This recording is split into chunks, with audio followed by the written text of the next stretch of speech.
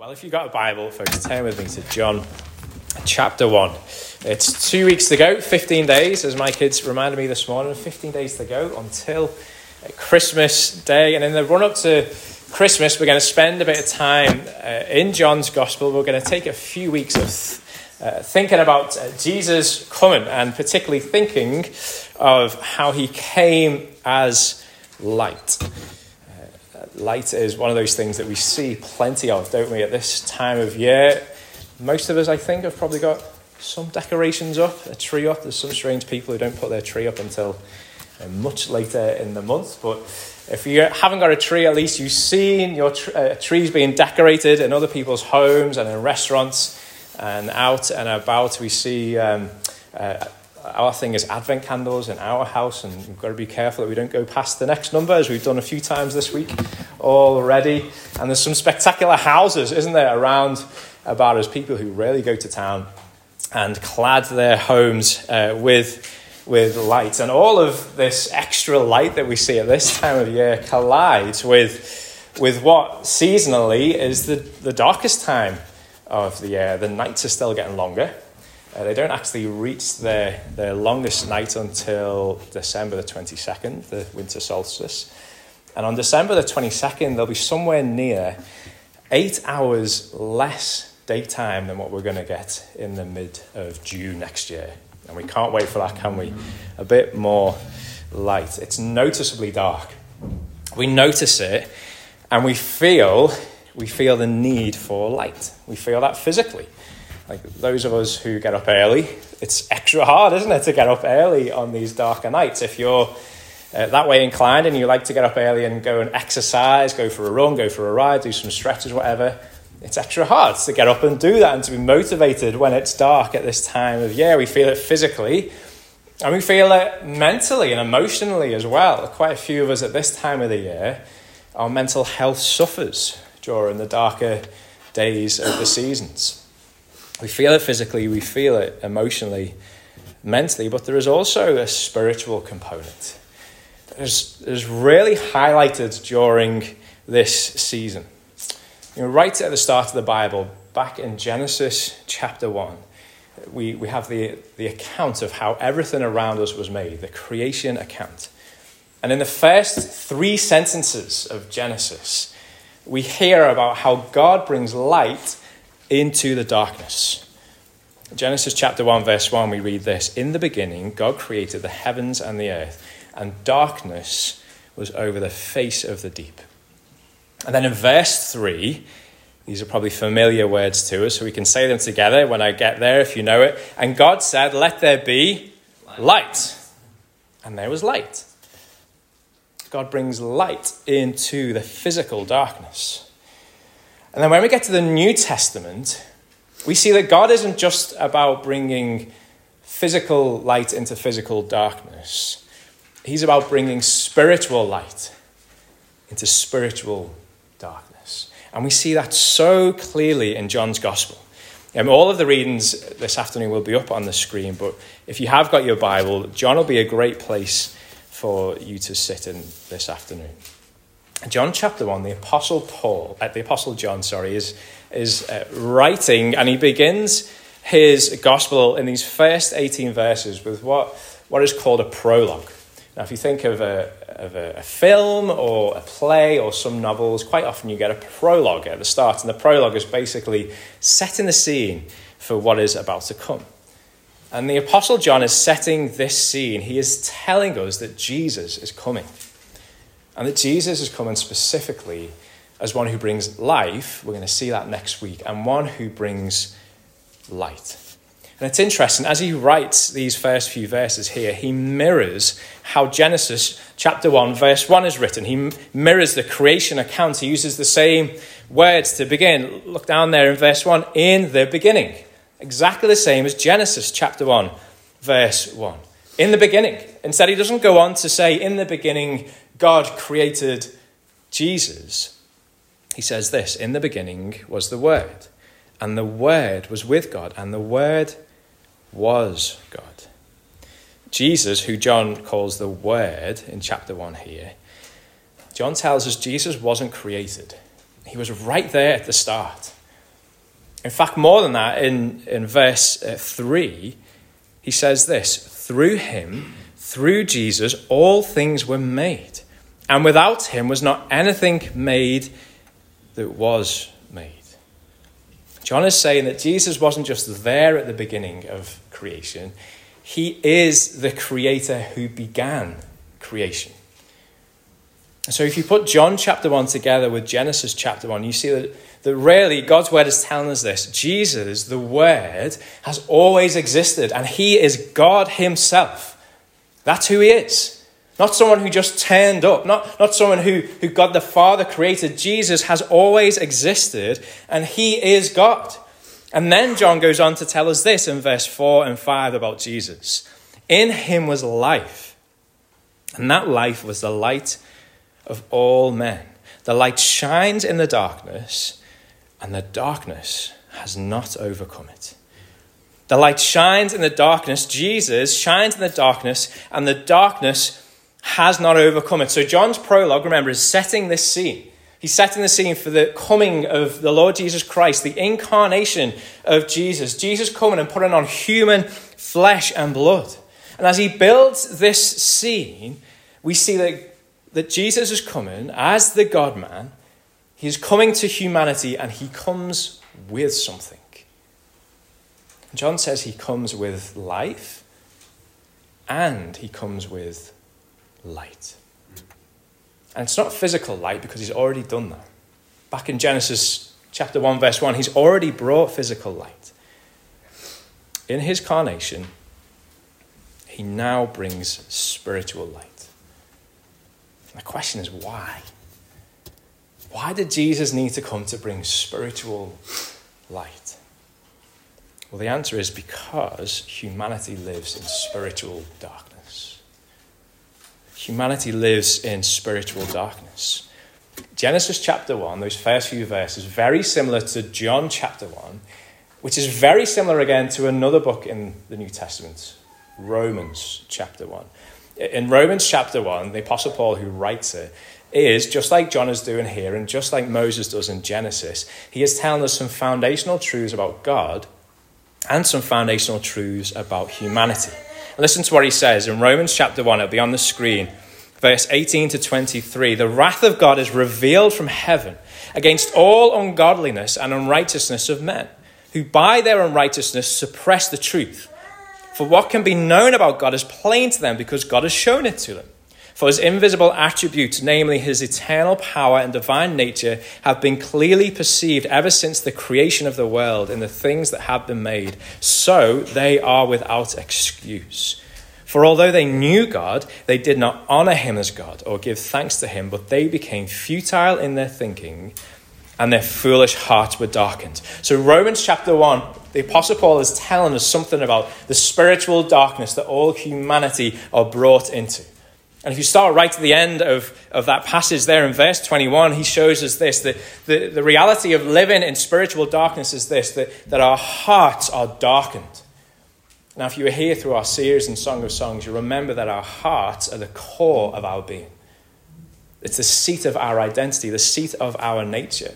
And the Bible is telling us that we come into this world with our nature, with our identity being darkened. Verse 21, we see that this spiritual darkness hinders us from rightly loving God. We didn't honor him. We didn't give thanks to him. Verse 20, we see that being in spiritual darkness, this isn't something that's imposed on us. It's our responsibility. We are there without excuse. Verse 19, being in spiritual darkness, that leads us to reject what is good. We see that God revealed himself to us, but we chose to reject him. Then right to the start of the passage there, ultimately, spiritual darkness is the result of our sin, which God judges humanity for. The wrath of God is revealed against ungodliness, against unrighteousness. That's our sin rebellion against God. And then the Apostle Paul, he writes another letter to the church in Ephesus. And he says all of us come into the world in that place, in a place of spiritual darkness. He describes it as a place like a kingdom, a domain or a kingdom of darkness. That means that we are ruled over in this place of darkness. We come in, every single one of us, into a kingdom of darkness. And folks, that isn't good news. It's not good news for primarily these three reasons.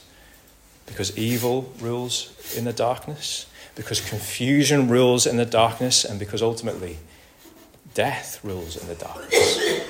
The kingdom of darkness is not a place that we want to be because evil rules in the darkness. Just think a little bit about physical darkness for a moment. Think about what we know about the physical darkness. Things don't grow in the dark. Or at least good things don't grow in the dark. There are things that grow in the dark, but they're not things that you want to spend your time with. If you've ever seen one of those Attenborough documentaries where they send a camera or a submarine down into the depths of the ocean and they switch the lights on for the first time. There's no natural light down there.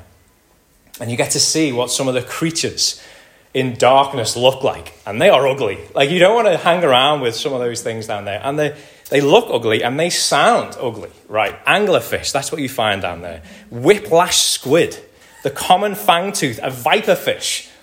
Like, these are not friendly sounding or looking creatures. You're not getting koala bears and cockapoos at the bottom of the ocean.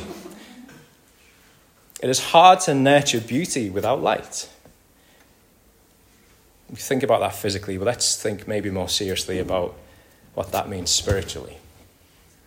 In John's Gospel, in John chapter 3, we read this: people loved darkness instead of light because their deeds were evil. Everyone who does evil hates the light. John is telling us there is nothing good that grows in spiritual darkness. The only thing that flourishes in spiritual darkness, folks, is evil. Evil thoughts, evil words, evil desires, evil actions. Kingdom of darkness is not a place that we want to stay, folks. Here's the other thing: confusion rules in the darkness. If you've ever woken up in the dark and tried to make your way to the toilet or to get a glass of water in the middle of the night, you know that to be true. Confusion rules in the darkness. If you've ever, as a young boy, been at your Auntie Hazel's house and woke up in the dark and made your way, fumbled your way out of the room, managed to fumble your way to the toilet, and then come back to what you thought was your room, got into what you thought was your bed, climbed next to your Auntie Hazel, and then been woken up by her shrieks and screams, you know that confusion rules in the darkness, metaphorically speaking. But again, folks, think about this spiritually. Back in Romans chapter 1, Paul talked about those who walk in spiritual darkness as those who suppress the truth and those who are futile in their thinking. He goes on and he emphasizes a little bit further down what that means. He says, those who are in darkness, they've exchanged the truth about God for a lie. They've exchanged what is true for what is a lie. And folks, we see that all around us, don't we? Like, we see a world that is confused every day. You turn on the news, you listen to the discussions on social media, you see what people are getting passionate about, and you see how confused we are in this world about what is true and what is good and what is lovely and what is honourable and what is right. You get people thinking that they are bringing light into the darkness when actually what they're doing in their actions is bringing more darkness into the darkness because they are so confused. Because they are exchanging the truth about God for a lie constantly. Because they live in this kingdom of darkness. Think about our government this week. Think about how they've made fun on social media and made light on social media about the deportation of immigrants to an oppressive regime. That's not a political statement, by the way. People who are meant to be leading us in ways that are honourable and respectful and right. And yet they just make fun about such a serious issue. Think about how many in the trans movement are using mental health as a justification for hormone therapy for children. And they think that they're bringing light into the darkness. No, they're bringing darkness into darkness. Friends, our world is confused around issues of gender, around issues of sexuality, around issues of justice, around issues of honor, around issues of respect, around issues of love. And they are confused because they live in a kingdom of darkness where they have exchanged the truth about God for a lie. The kingdom of darkness is not a place that we want to stay, folks.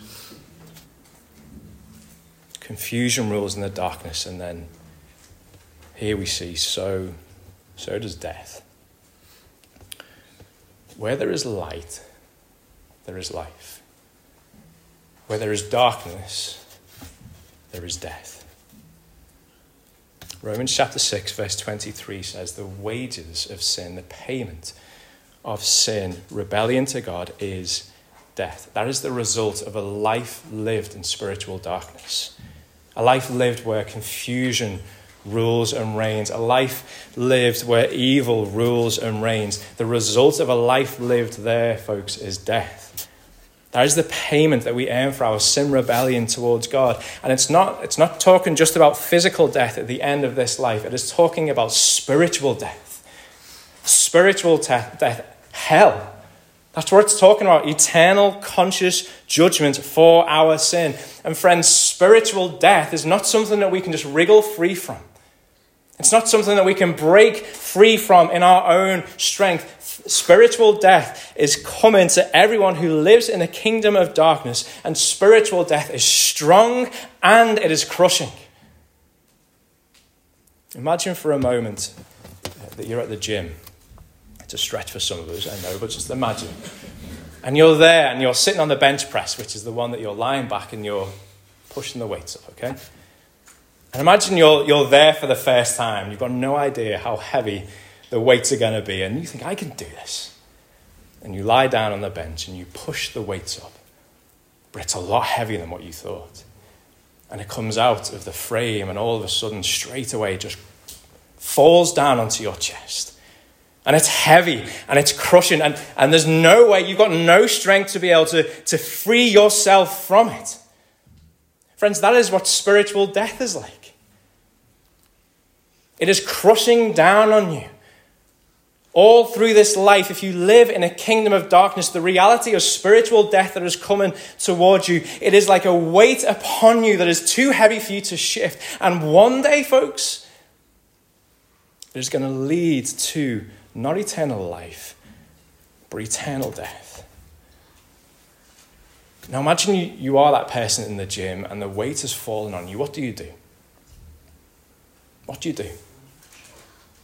You ask for help. You scream out for help, right? Like you ask, can someone come and get this weight off me? But see, the problem is this.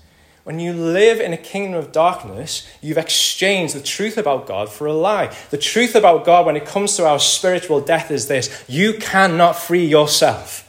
You cannot save yourself. You cannot lift the weight of death off yourself. But when you're not listening to your truth, you're listening to the lie, which is this.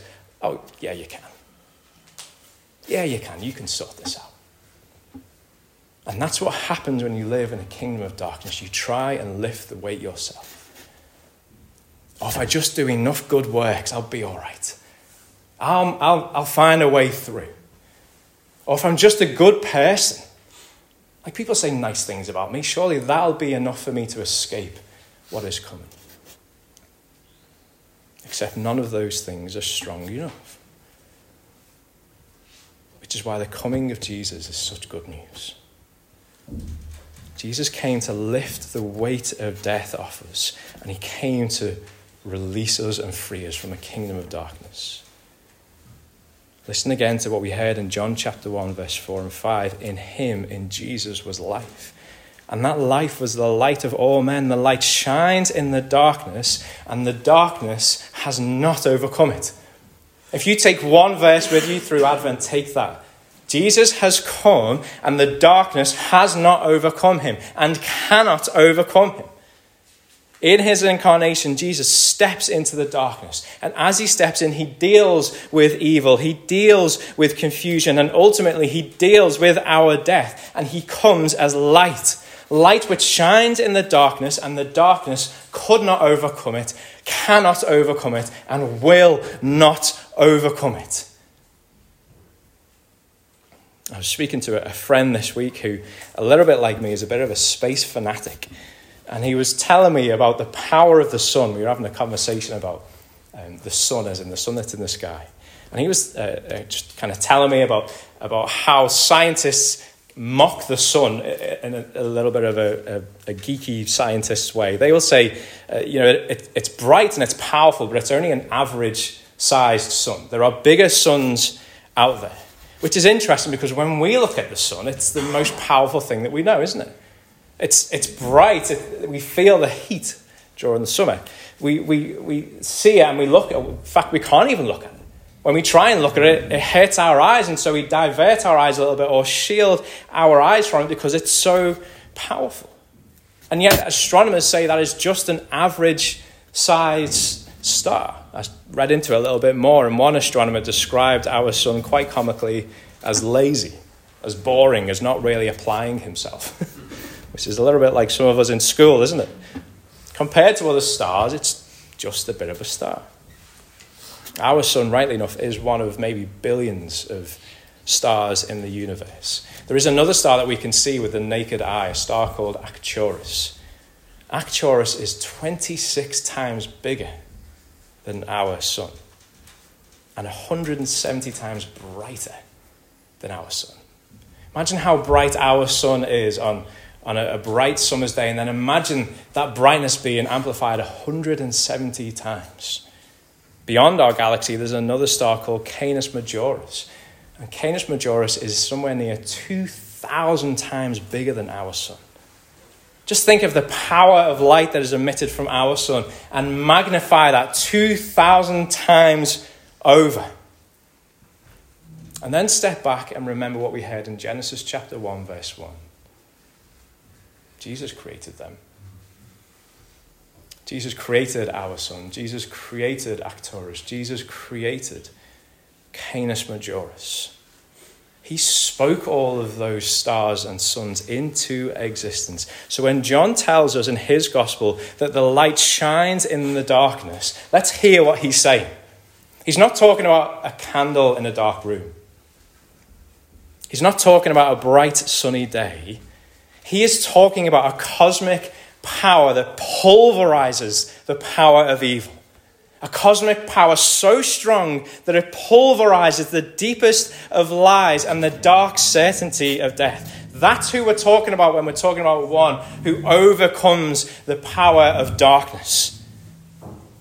Think about just for a moment the words that we sing to one of our favorite Christmas carols. We're going to sing it in a little while. Oh, Holy Night. Oh, holy night, the stars are... I nearly started singing it then. I need to refrain. The stars are brightly shining.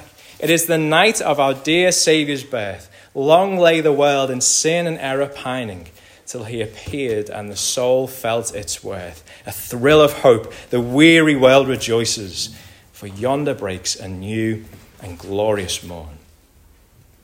Before the coming of the Lord Jesus Christ, the world was held captive in sin, held captive in evil, in a kingdom that is ruled with evil. They were held captive in error, a kingdom of confusion, until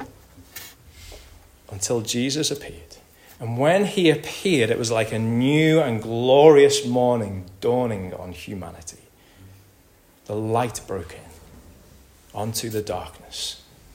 His life, John tells us, was a life that was full of grace and truth, a light truly of light. And even though in his death it seemed like the darkest of days, in his resurrection, a light far more powerful than all of the suns combined rose on humanity on that third day. But what about now? We know that Jesus ascended after his resurrection. The light went to be with the Father. So is that it? Has he come and has he gone, and are we just going to wait until the light returns? Well, actually, while we wait,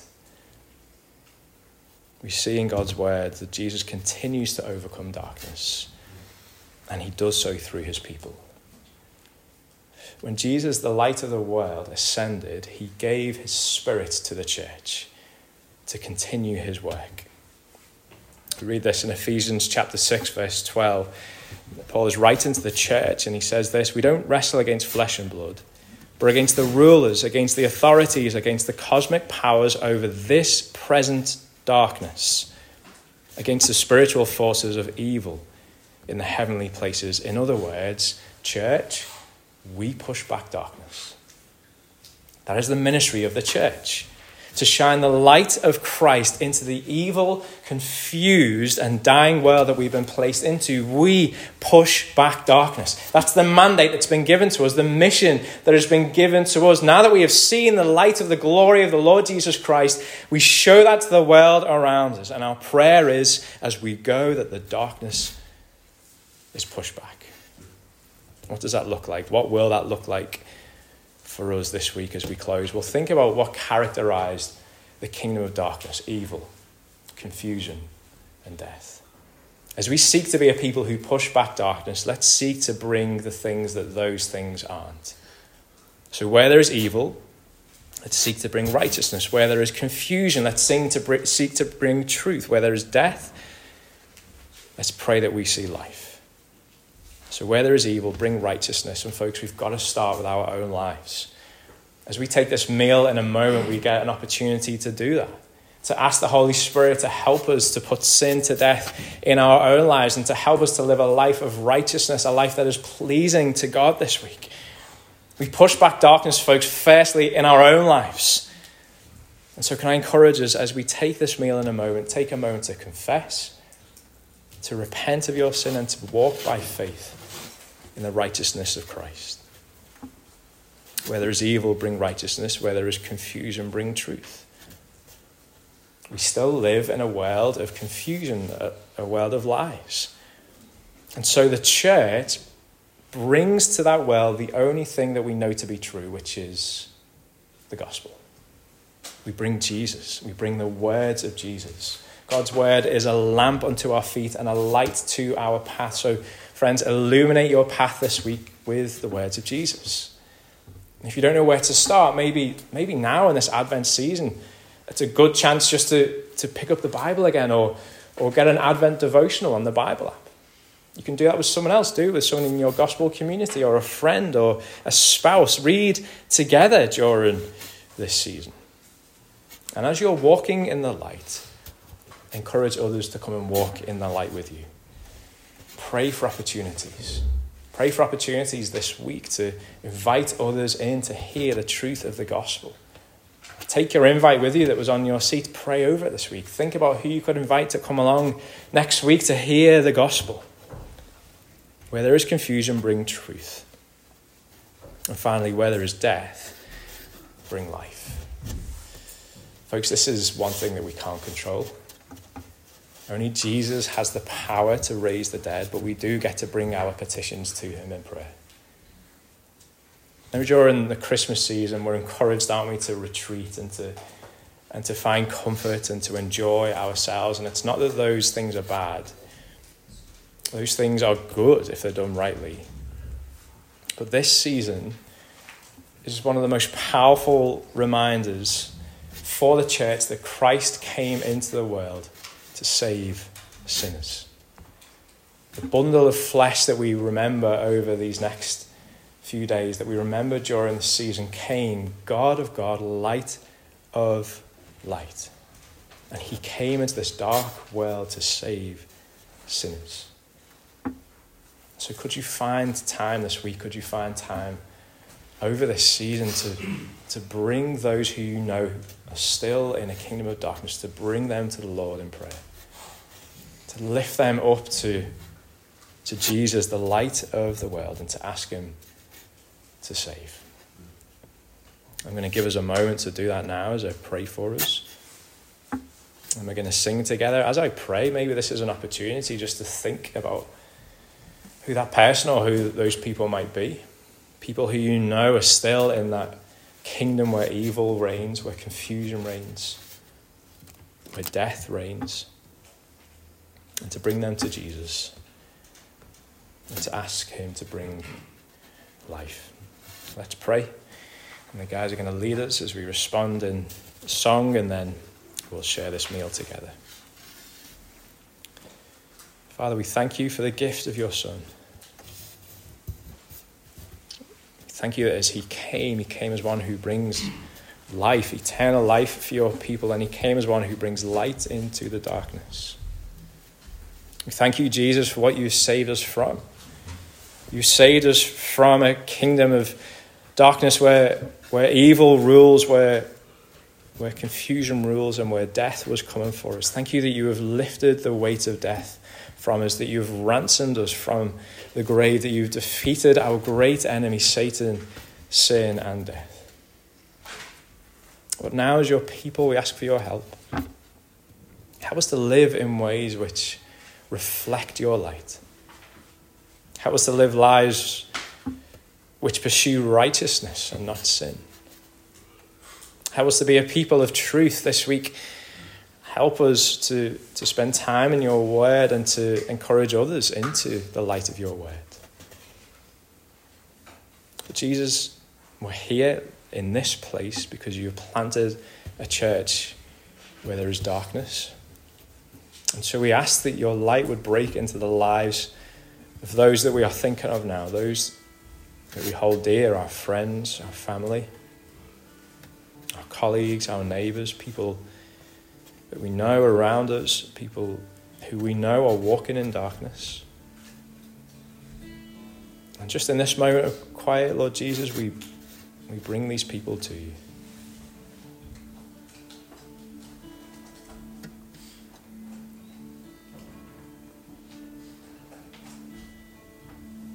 And Jesus, we bring them to you because you are the only one who can save.